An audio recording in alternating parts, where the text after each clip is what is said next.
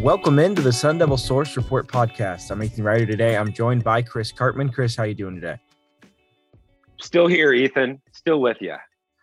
Still with me, and there are a couple ASU players that aren't with ASU football anymore, at least are in the transfer portal after the spring. Two of their best three technique tackles and two of their most productive returning wide receivers, as well as a star young linebacker, all after the spring have entered the transfer portal. So, Chris, this has been, in a lot of ways, them getting clobbered on the head so far after spring, after already a lot of players leaving before spring.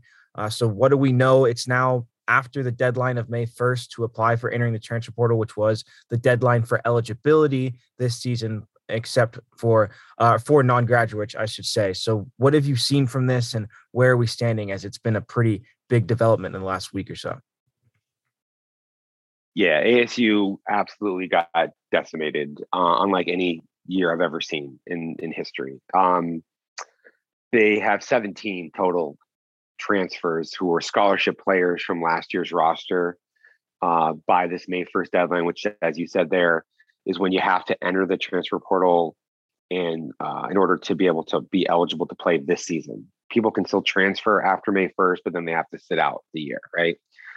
So we knew that it was bad before spring ball when Jaden Daniels, Johnny Wilson, Diamante Tranum, Tommy Hill, and others transferred. But then after the spring, really, it just went to another level. Jermaine Lole, one of ASU's unquestionable best players, even after not playing last year due to the triceps tear, entered the portal, and he indicated, we reported this first, he indicated that his preference is to stay at ASU, but there's NIL money that's out there, and you kind of have to enter the portal to be able to evaluate all your options. That's something we're going to be talking a lot about later on in the podcast, but it is one of the factors that's leading to some of these transfers or considerations of transfer. But then on top of that, his top backup, Omar Norman Lott, entered the portal. I don't expect he'll be back. ASU also lost Eric Gentry, the freshman All-American linebacker from last season. Really, their best freshman, pretty clearly, is going to USC. So that makes it even worse for ASU and its fans, that not only do they lose a player like that, but he's going to the South rival in the Trojans. And USC also picked up two of Colorado's best players is making a big improvement of its roster quite immediately via the transfer portal. And of course, they've been a lot of reporting about USC having a lot of NIL money coming in from boosters to support what's happening there with their new coaching staff. And then ASU also lost both of its top two returning wide receivers who participated in spring football. Ricky Pearsall, he's looking at Florida and Oregon and maybe a couple other schools. And then LV Bunkley Shelton, who he posted to his IG stories that he was on Arizona's campus, which that's not going to go over well if he ends up transferring to Arizona. Really, the wide receiver position has been pretty much decimated because they had, as I mentioned, Johnny Wilson earlier, Jordan Porter transferred to New Mexico earlier. So they've lost, I think, 5 wide receivers in total, which they did not add any Division I transfers or even any high school receivers in spring football. So you look really across their roster right now, and they've been crushed because remember, they also lost more than 10 important seniors from last year's team. They lost half their starters or more who were seniors. Now they've lost 5 or 6 other guys who were starters or were going to be starters to transfer. I think all told, they're going to be replacing at least 15 of their starters from last season. And I don't think that there's ever been a time when ASU's had to replace more than 20 of its top 35 to 40 players. But I would say, generally speaking, that's what we're dealing with. Somewhere in the low 20s of their best 35 to 40 players are no longer on the roster. And I've been trying to say to people since last year, really last summer, that two things were going to really impact this program under Herm Edwards, and that was the new realities of the NIL, name, image, likeness, money, which went into effect in a lot of these states last summer, and then also at the same time the NCAA investigation into recruiting, which has caused a lot of pressure on ASU's ability to have a fully built out staff. Remember, they lost 5 of their assistant coaches, including both their coordinators,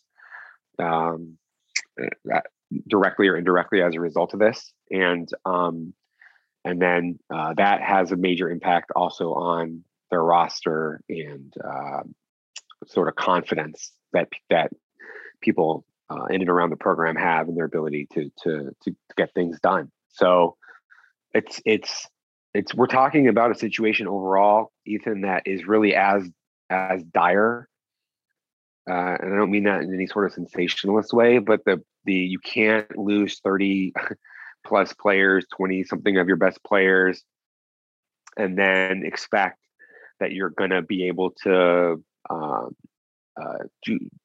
not have a downward descent from that point. And so I think last year we talked a lot about on the podcast and on the site about how 8 wins was it was okay, but it really was kind of an underachievement relative to the potential of that team. But the difficulty this year is that the schedule is tougher and they have way less returning. They did add a bunch of transfers, including 12 Division I or Division II transfers, and a lot of those guys are going to end up having to start for sure. And they had more of the participation in spring ball of those guys than ever before. So that's a positive for ASU, but it's really you can't expect that that's going to offset all of their losses. Yeah, and more specifically, but I guess kind of as a broad too, we broke the Lele story, and he is leaving strictly because of NIL, and said that he would like to come back and be a Sun Devil, but he's exploring his options with the kind of NIL opportunities. So of the players that are leaving, would you say that almost all of them are leaving strictly for NIL purposes, or are there other things that might be causing players to leave too? No, I would say NIL is a major factor in many, if not most, of their decisions. But some of the guys are not going to get big NIL deals elsewhere, and it was more about playing opportunity or their confidence in the for example, like the ASU's passing offense is very suspect right now. The quarterback position is not good. The coaching staff has been trying to acquire additional quarterbacks this spring after practices ended via transfer. So the fact that Ricky Pearsall and LV Bunkley Shelton left, I don't think that was primarily NIL money. In fact, I was told very directly that it wasn't in the case of Ricky Pearsall by multiple people close to him and aware of his deliberations. And LV Bunkley Shelton, I don't think he's going to get NIL money really, probably elsewhere. ASU also lost Lanyata Alexander, the only 4-star receiver they signed in the last class, to Washington. That's not an NIL decision. Spencer Lovell was battling to start at right guard in spring ball. He left. He's not going to get NIL money. And Jaden Daniels is probably could have got plenty of NIL money at ASU. Probably, I don't know if more than LSU, but his decision was not really primarily an NIL decision. I mean, you have to also think of it this way, right? Like some of these guys, they like a Daniels, for example, they aspire to play in the NFL. And if there's a lot more money at stake in your NFL draft stock or draft location than there is in NIL. And so that's a big factor. Now, Diamante Traynham transferred to play linebacker and go to Ohio State. So I think he's changing positions and all of that.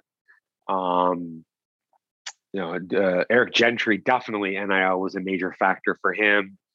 There's rumors. I can't say this is definitely true, but there's a lot of rumors that he's getting somewhere in the mid six figures or up to the mid six figures in order to transfer to USC. And he had other options. Other schools were really after him. I heard Penn State, Florida, and others were also pretty aggressively pursuing him. So, and by the way, no ASU players have been offered significant NIL money to this point, except for Jermaine Lole, very, very recently in the last week, being offered.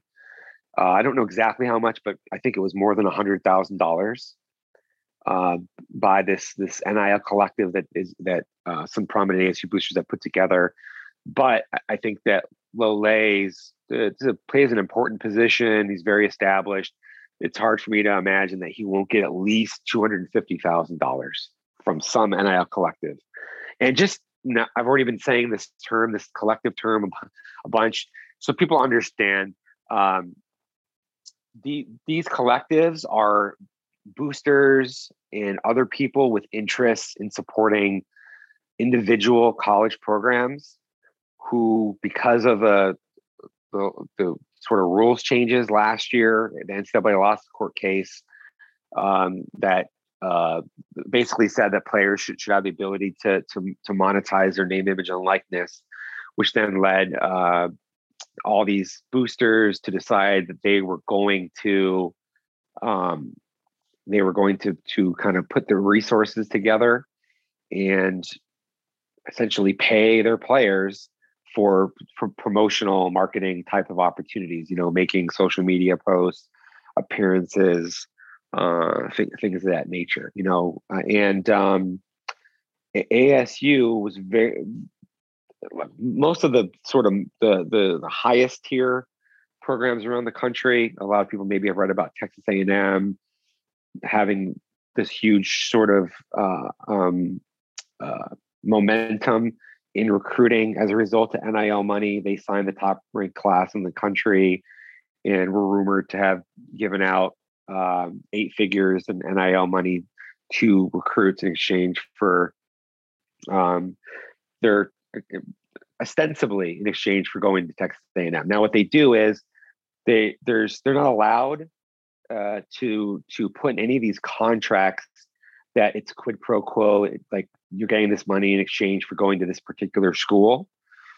But what they do to sort of work around that, from what I understand, at least some of these collectives, they're basically purchasing the NIL rights to these players, and the rights only have value at the particular school that the fans support. So Texas A&M fans are, like if a kid goes to Texas A&M because he's being paid by the NIL collective in exchange for giving up his rights to monetize his NIL further, then he can't transfer somewhere else later and secondarily monetize it at another school because he's already signed away his rights to that other collective. And so that's kind of what some of these booster groups are doing. Like in the case of like Tennessee, I think they're apparently giving millions of dollars to a 5-star quarterback in the 2023 class. And the way that you sort of have some confidence in securing that without being able to mention the school directly is you basically take over the NIL rights to these kids. And so it's kind of the wild, wild west out there right now. And ASU has been extremely slow. Most of the Pac-12 teams have been really slow. Pac-12, of course, seems to be a step behind and a day late, dollar short, literally, compared to the SEC and a lot of the most prominent Big 10, Big 12, ACC programs. And we're seeing the ramifications of that very clearly right now on ASU's roster. Yeah, and looking at that roster, when this many players leave and with this much talent going out the door as well, it can't really be that good of a thing. But in terms of specifically looking at that roster, like you just said, where kind of are the biggest problem areas? I know we just talked about two of their three technique, starter and backup, both leaving. So is that the biggest problem area, or is there anywhere else also that could be the biggest problem area for ASU? Well, I said throughout the spring that ASU's front seven defensively was the best part of the team. And you had in Jermaine Lole, Omar Norman Lott, and Eric Gentry, three of their really good players, if not among their best players on the whole team, that were huge factors in that front seven. Lole is their starter at that three tech position. There's two defensive tackle positions, the nose tackle, which is where DJ Davidson played, the three tech, which is where Lole and Omar Norman Lott played, and Shannon Foreman played there some last year, who also graduated and moved on, along with Davidson and Tyler Johnson. So now ASU just took a pretty big hit from those two spots. I still don't, that's still, they're stronger at linebacker and along their defensive line than they are elsewhere. Part of that is because Robert Rodriguez has done a really great job, their D-line coach, at acquiring and developing talent. So they got the Miami transfer, Nesta Silvera. They have TJ Pesafea. Those are two nose tackles. Pesafea has also played some three tech in the past, so that's a possibility. They have BJ Green, the walk-on who led the team in sacks last season, is a three technique tackle, so he can maybe play more of a role. And then they got a junior college assignee, Jaleel Rivera Harvey, who has the ability to play three tech. And then their defensive end, so that's where they have probably they're as strong as anywhere, because they have Trevez Moore came back from injury. Both their starters, Michael Matus and Anthony Cooper, are back. They also have Joe Moore and Garrett Stansberry, who are two young, really emerging stars. They're going to have to be careful about their ability to hold on to those guys after this year due to NIL as well, I would say. But then they have the two 6-year senior linebackers, Kyle Soley and Merlin Robertson. They lost Gentry. That's a hit. So they're going to have to replace him. Some of the options to do that are really Connor Soley, Rodney Gross Jr., Will Schaefer, and then Caleb McCullough. Those are their other young linebackers. And one or more of those guys are going to have to play more now as a result of Gentry's departure. But really, it's at other places where they are much more severely undermanned right now.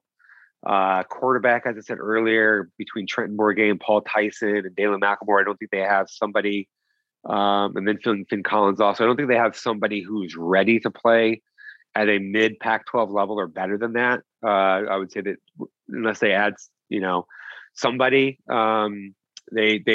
it's a position that will probably be much less than their average sort of quarterback play that they've had in recent history. Emory Jones from Florida visited ASU, but that hasn't gotten done yet. I've heard he's looking at a couple of other schools, including Liberty. So we'll have to see what happens there. Wide receiver, they are absolutely in a dire situation. They lost basically all their starters. They have not added anybody from the transfer portal as yet. They only have 5 scholarship wide receivers, one of whom, Gio Sanders, was a former walk-on. So really 4 recruited. One of those, Chad Johnson Jr., had no catches last year, barely played. And the others, Brian Thompson had, I think, 13 catches, Andre Johnson, 12 catches, Elijah Badger, something like 7 catches. So they have like 32 catches total returning at the wide receiver position. They have fewer wide receivers now on scholarship than they have tight ends committed to the roster. I have 7 tight ends committed. So, and maybe only 6 because Jake Ray probably won't play. He's had, concussion issues, wasn't with the team in the spring. But nevertheless, wide receiver, when you don't have their biggest problem with the team last year, probably other than their operational issues and the penalties and all that, was their passing game. And now Jane Daniels is gone. They don't have a quarterback who looks the part as yet. They don't have wide receivers who have done much of anything at this level. And they have a new coordinator in Glenn Thomas. So that's a big issue. They lost 3 offensive linemen, Donovan West, Henry Haddis, Kellen Deesh. Surprisingly, Donovan West and Kellen Deesh didn't get drafted. Thought that they would. But so they've added 4 D1 transfer lineman. We talked about it in the previous podcast, so I'm not going to go over all of it again. But another guy that they added more recently than that was Joey Ramos, the local product at Deer Valley High School, who went to Iowa State. He was a starter before getting hurt 2 years ago. He has a chance to plug in at right tackle, could play center, maybe even could play guard. So versatile offensive lineman that should help them. Of course, they lost Spencer Lovell, as I said earlier. So, but I don't think they'll be as good along their offensive line, but they should be all right. And their secondary, they have continued to add players. They just added Ro Torrance, who's a corner who played at Auburn previously. They added him recently. So they have sort of beefed up some of their secondary because remember in the spring they had Corey Bethley and Chris Edmonds as sort of older veteran safety transfers. They also have Tarek Luckett, former Colorado guy who went JUCO, bounced back, and now he's coming back to the Pac-12 at ASU. But the most glaring by far is their quarterback, wide receiver, and then their three technique position now that Lole and Norman Lauder in the portal. And Lole he's not gone yet. I mean, I think probably he doesn't end up back at ASU because of the money that he's going to be offered by some of these NIL things, but he has indicated he has an NIL agent, but he has indicated for people that we talked to that he would prefer to be back at ASU. I just think that it seems unlikely given the financial climate out there right now. Yeah, and in terms of all of that, it seems like in a lot of ways from looking at spring ball, it's almost flip-flopping kind of what positions are looking to be the best and which ones may kind of be not as great with how they look right now. But in terms of who they're looking at and who they might still add, are there any positions that you think might still be okay or at least kind of in good shape come the season based off of what you've heard in terms of adding players? Well, they definitely need to add additional wide receivers, like at least two. To probably, I mean, really. So one of the things that we do every year is we always sort of indicate how many players, scholarship players that a team should have at every single position based upon the scheme that they run. Something that we do for our members, but I'll explain it to this audience as well. So the team should have 10 or 11 scholarship wide receivers going into a season. That's like a healthy, solid number for the style of offense that ASU runs. Well, they have 5. They have half that. So, and then not only do they have half of that, but then Brian Thompson and Geo Sanders are seniors. So they're going to lose 2 of those 5 at a minimum after this year. So they have 3 returning guys. So I've never really seen ASU have this bad of a wide receiver situation, going into the summer. So they desperately need wide receivers. They really should do whatever they can, try to get a quarterback.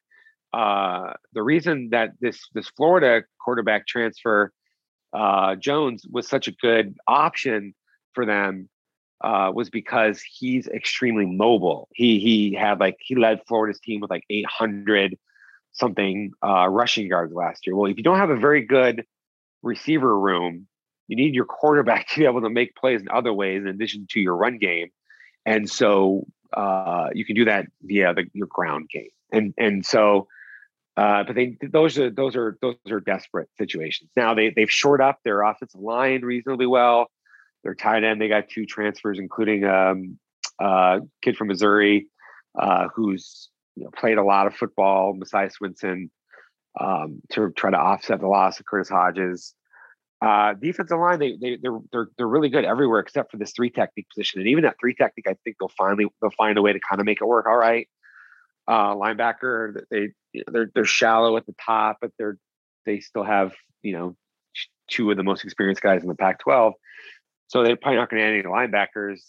They probably could use one more cornerback. And the cornerback was a weak position in spring football, probably the weakest on their defense, I would say pretty clearly. Some of the guys who are returning didn't play to the level I kind of expected. They have now added some of these other guys who I think have a chance to play a lot. Ro Torrance and Tarek Luckett among them. So Um, Look, I think that they're still going to be probably pretty decent at most of their positions. I just think that the passing game and I've said it, a bunch now, but the passing game and their overall talent at the receiver position is really, really, really problematic. Elijah Badger is a guy who's as talented as anybody on their offense. They need him to step up in just an absolute major way. Like he had 7 catches last year. He wasn't ready to play in a lot of their formations and stuff because he struggled to sort of um, understand like how to get everything done on the fly in terms of getting lined up properly, all the assignments and some more of the advanced elements of playing receiver in the Pac-12. He needs to take a huge jump and needs to be like one of their most productive players on offense this year. Otherwise, I don't see how they're going to be able to be really successful. When we've kind of gone over the roster in terms of how it looks after this, you talked a little bit about the NIL stuff that was happening at ASU with the group that kind of came together. What have you seen maybe from ASU and just kind of around? You talked a little bit about other schools as well, but what does the NIL scene kind of look like? It's kind of the new reality of NIL, as some are calling it. What have you seen from it from ASU specifically? Well, they've been very slow with their administratively. Ray Anderson and then Michael Crow, their university president. The comments that have been made in the past by them, especially Anderson, including in a radio interview that was on Arizona Sports at the end of February, was really a major head scratcher to me. It was like, hey, we're not going to be able to compete in the NIL space with a lot of schools, and we're going to have to outdevelop players who have NFL aspirations as a means of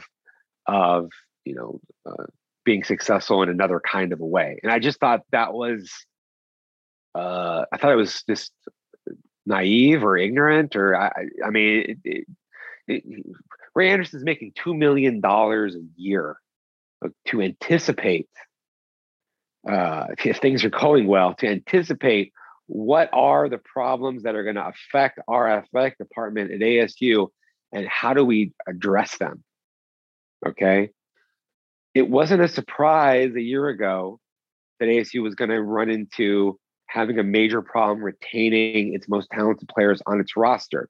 This idea that they're just going to want to stay at ASU because they're going to be better developed is completely illogical, right? The schools that have the most money, they also are the most successful, and they tend to turn out the most NFL players, right? So Eric Gentry getting up to 6 figures to go to USC when he also could have gone to Penn State and Florida and other places. Why would Eric Gentry think that he's not going to be as well coached or get as much exposure or whatever under Lincoln Riley, who just came from Oklahoma, where they did just fine, versus ASU? Like, why? How is ASU going to be so much better at preparing guys that it makes it worth staying at ASU versus them making several $100,000 more money by going to another school? Doesn't make any sense. And so really, I think that, and I said this in a Pac-12 Sirius XM Pac-12 channel interview also this week, but what's happened in the Pac-12 is at the presidential and chancellor level, they don't have the competitive passion, desire, intensity, and focus on football that there exists in the other parts of the country. Okay. And because you don't have that, then you're not really seeing and understanding what are the biggest challenges that you're going to be facing on the next horizon and then beyond that, right? You have to anticipate what's coming and in order to be prepared for it. And the comments that have been made by Ray Anderson, prior to pretty recently, I guess, just They fly in the face of any logic or reason. It was obvious that ASU was going to face the potential of losing some of its best players, and schools. This is important. Schools are they're not technically supposed to be spearheading these NIL collectives, okay?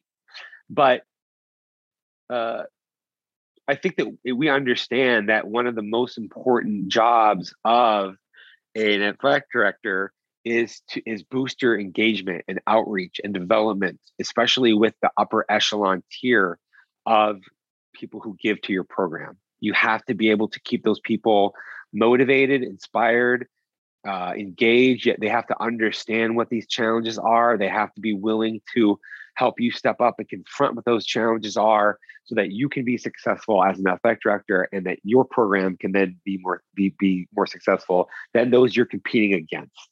Okay, and I have spoken with many ASU significant boosters, including some of the upper echelon boosters, and I'll tell you really pretty obviously that the support and the engagement has fallen off with the biggest name people. Okay, when Todd Graham was coaching at ASU, he had Jack First and Steve Butterfield, who were the biggest contributors to helping ASU get the student athlete facility built, and spearheading other people, other prominent boosters around them. Well, Steve Butterfield, he died several years ago. Jack First was really directly connected to Todd Graham and mined by him. But then you have others who are kind of in that next tier, or maybe even kind of on par with those guys. And I don't want to name them because I don't want to sort of put it out there like that. But some of these guys, they're not giving and they're not connected at the same level that they were just several years ago. And that is your athletic director and the people who work underneath him. That's their job fundamentally, is to make sure that those people are staying extremely attached and open with their pocketbook toward your pursuits. And what happened at ASU with the NCAA investigation is that created another sort of major area where there could be a lack of confidence from boosters to the administration and even to Herm Edwards football program. And if people don't feel like they're going to get there's a good return on their investment, either emotionally or financially, emotionally really more so in the case of trying to help a program be successful in football, then they're going to be less apt to make significant contributions. I'm talking about hundreds of thousands to millions of dollars in really almost annually, or annualized in terms of the amount of money that these people need to really kind of give to your program at the very top in order for you to be successful. So there is a level below that I would say is like still pretty prominent of, where you have a bigger number of people who are still contributing and invested and all that. And it's really at that level that some of these, that a half dozen of these guys are putting together this collective, and they're going to work to really expand that. They have several $100,000 committed. They plan on filing for 501(c)(3) recognition status by the IRS, which is nonprofit, in May. I've talked to multiple people who are involved in forming this collective and to get a better understanding of what they're trying to do and their aims, and how they're sort of internally structured, and the type of support that they have. It's very they have legal expertise, marketing expertise, sports agent chops, and then they have just people who are local business people who are willing to put up a bunch of money in support of ASU athletics. And ASU has said that they are supportive of the collective. But the problem, though, really is that they should have been driving from even prior to the collective rules going in place last summer. They should have been pushing to have ASU ready for that. And that didn't happen. And so even though like a guy like Jane Daniels had an individual deal with Jones Automotive to drive around a Ford Mustang, nice Ford Mustang, he wasn't given the Mustang. He turned it back in before he transferred to LSU. And a guy like Jayden Daniels at most places would have been already making six figures last year in NIL money. And no ASU player was making that. So of course that you're going to lose a lot of players when that's the case, and you don't have your NIL up and running anywhere near the degree that these other schools have.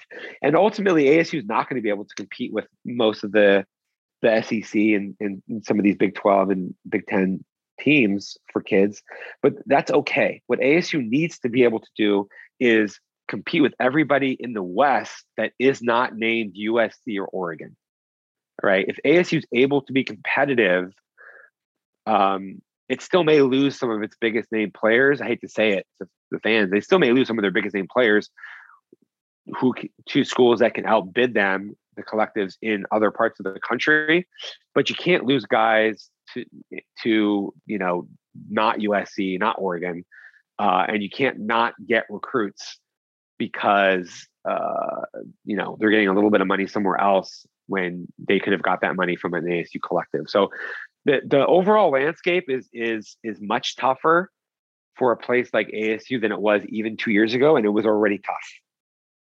But you have to have an athletic director and president who are forward-thinking, who are aggressive-minded. And let me tell you why. Okay, because one of the things I've been doing, I think some of our audience knows this, I've been talking to a lot of boosters lately. I'm going to be putting out a lot of content based upon sort of booster sentiment and what they think about the athletic department and all that. And I've talked to multiple boosters who have canceled their ASU football season tickets after being season ticket holders for 30 plus years, 40 years. One guy that I've known for a long time, 47 years, and still in great shape, sharp, fit, physically, everything. 47 years. He's like, yeah, I've had enough. I don't have any confidence in this administration anymore, and that they're going to make the right decisions and do the things that they need to do in order to be successful. And then there's a bunch of other fans that I've talked to who have scaled back their donations or their season tickets, et cetera. And why is this important? Well, if ASU all of a sudden starts to have some of its most ardent supporters reduce or eliminate their financial giving to the program, and the support around football is the number one driver, economic driver, other than media rights money to a program, well, then how can ASU? It's a sort of a self-fulfilling thing that ultimately then you're not going to be able to have the money that you need to support your revenue sports from a human resource standpoint, like the filling all these jobs. Now you have all these kids in the portal, right? So that means you have to be great at scouting other college teams. You have to have an extremely robust scouting department. You have to have all of these things that allow you to be successful. And then more broadly than that, when you kind of expand outward, Ray Anderson and Crow, they care so much about all their Olympic sports and everything. Well, those sports aren't generating profits. So if your profit revenue, if your profit engine starts decreasing, which really is football and media rights money around football, and to a little bit of a lesser degree men's basketball, if those start to decrease, well, how do you have enough money to go around, not just to a growing national sort of a demand and resources in football, because there's going to be more coaches, more support staffing, more infrastructure, more all that. How do you do that? Much less even spend more money in the sports that are already losing money. You ultimately can't. And this is why some of the reporting has come out that ASU was the most or among the most reliant on the university subsidization during the pandemic. So what happened was a lot of these like Ray Anderson and people who work for him we're very proud about how ASU didn't have to furlough any of their employees or cut any sports as a result of the pandemic, despite a reduction in revenue, that significant reduction in revenue. Because remember, there's only 4 football games, there's no fans in the seats, all that, and just a bunch of money that was just lost, the NCAA tournament money, et cetera, et cetera.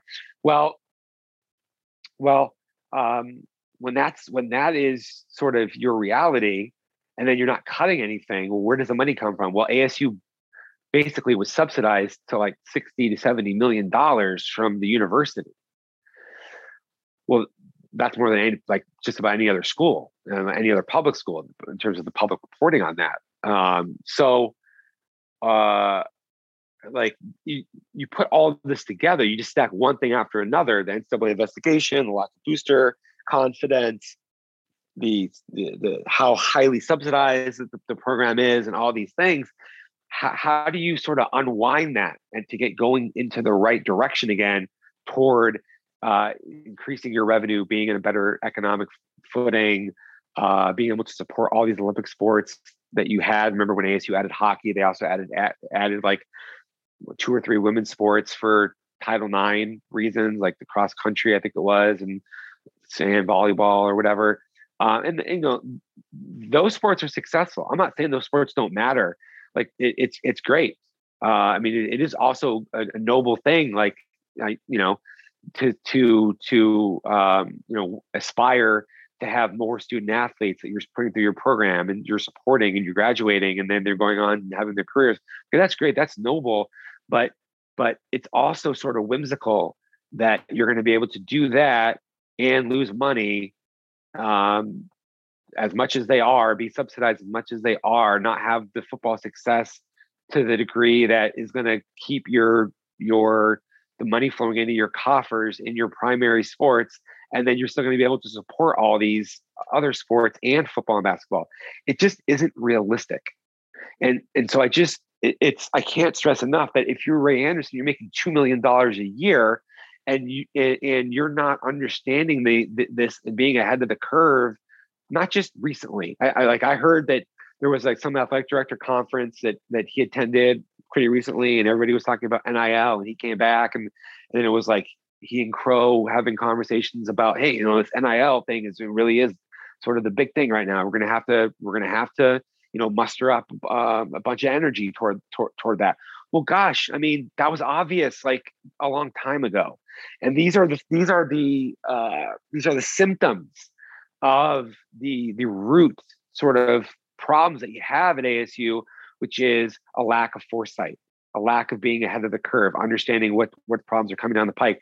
And by the way, ASU football, same things, right? That's why ASU football, the most penalized team in the country last year on offense, at least, not understanding like what challenges they were going to run into when you go up to BYU on the road and a hostile environment, not being prepared with silent count snapping, the thinking that Jane Daniels would be able to handle the stuff that we talked about previously, which is the signaling in, to him, the reading of the wristband, all the players, them not understanding that it's not a pro environment. The kids need to be motivated and disciplined in different kinds of ways. That's why they're flat in some games. The what happened with Washington State, the Jane Daniels regression and then decision to transfer, the football leadership around that, the NCAA investigation, the mistakes that were made, and sort of that were totally unnecessary.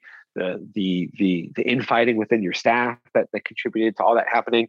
It's really in so many ways obvious to me that those are just symptoms of that the administration and the football leadership not having the type of ingenuity and foresight to be able to anticipate all of the things that they need to in order to be successful. Yeah, and this has kind of been a discussion throughout the season in terms of what happened with the NCAA investigation. And now after that, the NIL stuff is kind of just bringing it even more to light. But with kind of the top 3 guys, when we're talking about Ray Anderson, Michael Crow, and Herm Edwards, is there any talks or rumors of anything happening to them in regards to this stuff and not really doing as much as they've been expected to? Well, they're now in a almost impossible situation. It's like they're Houdini, and they're in the straitjacket, and the key's been thrown away, and they've been dumped into the water, and you got to try to figure out a way to get out of it. At this point, I don't anticipate that's really likely to happen for them. Now, Herm Edwards, as far as I understand, he hasn't spoken with the NCAA yet for his interview. That's part of the NCAA investigation into the ASU recruiting improprieties that took place during COVID, when they were not allowed to meet with recruits, but they did so anyways, both on and off campus. We talked about that a bunch, in recent last 6 months or longer. The notice of allegations will probably not come out until several months after Edwards speaks to the NCAA. So that seems to me like it's probably at least 4 months away. Initially, I not initially, but earlier this year, I'd heard that probably the NOA would come out sometime summer. I think at this point it's more trending late summer to fall based upon this new timeline. If Edwards talks to the NCAA this month, or maybe in June, and then 3 months, you get July, August, September. Okay, maybe something like that for the notice of allegations. If ASU is going to move on from Edwards in terms of firing him with cause, meaning no longer paying him due to a violation of his contract, based upon whatever is in the notice of allegations, which I anticipate to be level 1 infractions based upon the conversations I've had with people in and around the program, the athletic department, and their expectations, quite frankly, are the ASU is going to take a pretty serious hit on this notice of allegations, up to and including Edwards. We already reported that he met with recruits personally off campus, including at a rented home in Paradise Valley that was secured for the purposes of recruiting. So they have the ability, the potential, I think, to maybe move on from him either after his interview with the NCAA, because in this interview with the NCAA, one of two things is going to happen. Either he's going to acknowledge the infractions that he participated in and that took place in this program and his knowledge of those things, or he's not. In either way, it's pretty clear that there's the ability for ASU to take action based upon that, or based upon what the notice of allegations include subsequent to that. Now, I don't know that ASU is going to do that. Remember, Ray Anderson represented Herm Edwards, and also they have a long-standing relationship, and he's the person who brought him in, and they're kind of tethered at the hip, if you will. So maybe Ray Anderson may try to talk to his boss Crow about some alternate pathway out of this thing. Maybe Edwards retires at the end of the season or something like that. Maybe even Anderson and Edwards decide that they're going to leave together. They're at the tail ends of their careers anyways. These are probably the last jobs these guys are going to have, given their age, the late 60s or wherever they're at. So I don't know exactly what's going to happen, but I just if Michael Crow is listening to this or whatever, ASU has already put itself into some bad financial situations. The Todd Graham contract, there was no offset language. They owed him a huge amount of money, like 8 figures of money. Upon dismissing him, Ray Anderson had given Herb Sendak a contract extension before dismissing him. Tracy Smith, I think, had a contract extension before dismissing him. It's just like there's all this money, and Edwards has like 3 years maybe left on his contract or something like that. The reality is that ASU needs to get a lot more fiscally disciplined with how it handles its coaches, especially coaches when there's been wrongdoing that's pretty obviously going to be articulated to the university by the NCAA in this notice of allegations. And so I don't know what's going to happen, but I think if the obvious thing to me that should happen is that, given what's happening with all this roster loss, the way the program is trending right now, that if all these things are included in the NOA and Herm Edwards and the NCAA interviews are, as I expect they will be, very confident that they will be, then ASU really should move on from Edwards, and really honestly should move on from Ray Anderson. He hired him, and not only that, but Tracy Smith, the hiring didn't work out. Bobby Hurley has sort of hit a rougher patch after some early success. I think that's also partly Ray Anderson's fault. They should have used the early success of Hurley as sort of a springboard to try to procure enough donations to get the bond going, to try to either build a new arena or to update pretty significantly Desert Financial Arena. That didn't happen. I think I understand this. You can walk and chew gum at the same time, but the idea that you would have a new hockey arena and Desert Financial, people are still struggling. I'm not saying this facetiously, like literally elderly people are struggling to get up and down the lower bowl of the stairs. I've seen people fall. I've seen people like comment about it's not, disability codes and things of that nature, because there's no railings and stuff. It's probably as old and as outdated as any building in the Pac-12, which is much harder, I think, to recruit successfully in that thing. And so there's just all these ways by which I think that this administration and Ray Anderson in particular have not ushered ASU athletics into the new era, the new realities of amateurism, and in the way that has been needed. And maybe you could say that he's just executing what his boss's vision is for ASU athletics. But I ultimately think very strongly that the athletic director's job is to make his boss, the president, understand what their challenges really are, and to try to, again, be ahead of the curve on a lot of those things. So if ASU still has Herm Edwards and Ray Anderson going into next year, well, I think that the odds are that the program will continue to move in a negative direction as a result of those things. Because again, everything that I've outlined here, these are the symptoms. They are not the cause. The cause is the root cause of all of these symptoms are that they don't have the ability to sort of foresee all of the things that are going to be coming down the pike. They're going to have to do a good job of addressing ahead of all of their competitors, right? That's how you're successful in sports, right? You anticipate what your competitor is going to try to do to you, and you're prepared for that. That's how you don't need 4 coordinators.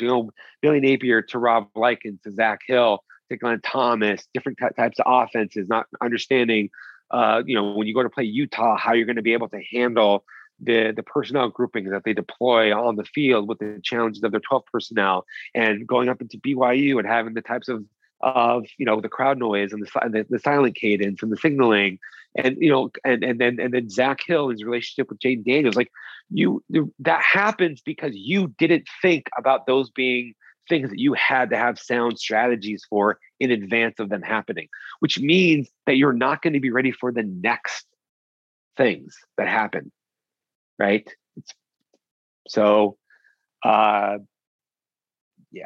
I think I've gone through it pretty good, Ethan. I would agree. It's certainly been a pretty whirlwind year, I guess, for ASU football in terms of everything that's happened. Looked like a promising season last year, maybe a little below expectations, and then investigation, NIL, all this stuff happening. A lot of uncertainty as well. There's been a couple certainty things the last couple of weeks. There's tons of uncertainty, so make sure to stay tuned to all of our content on SunDevilSource.com, as well as following Sun Devil Source on Twitter to make sure you stay up with all of it, as we will keep you up to date with it. We also realize that all of these comings and goings makes it pretty difficult to keep track of the roster and just kind of who's where. So this month we will be starting to have position overviews, and we'll also have player capsules, so you can really figure out all the in-depth stuff and just kind of familiarize yourselves with the players on the roster ahead of pre-camps in August, which is now less than 3 months away. In terms of our next podcast, though, we'll have a similar conversation about ASU basketball's team, which has had kind of a similar unprecedented transfer portal with players coming and leaving. So we'll make sure to keep you up to date with that. But for now, that's it for this edition of the Sun Devil Source Report podcast. I've been Ethan Ryder alongside Chris Kurtman. We'll see you guys next time.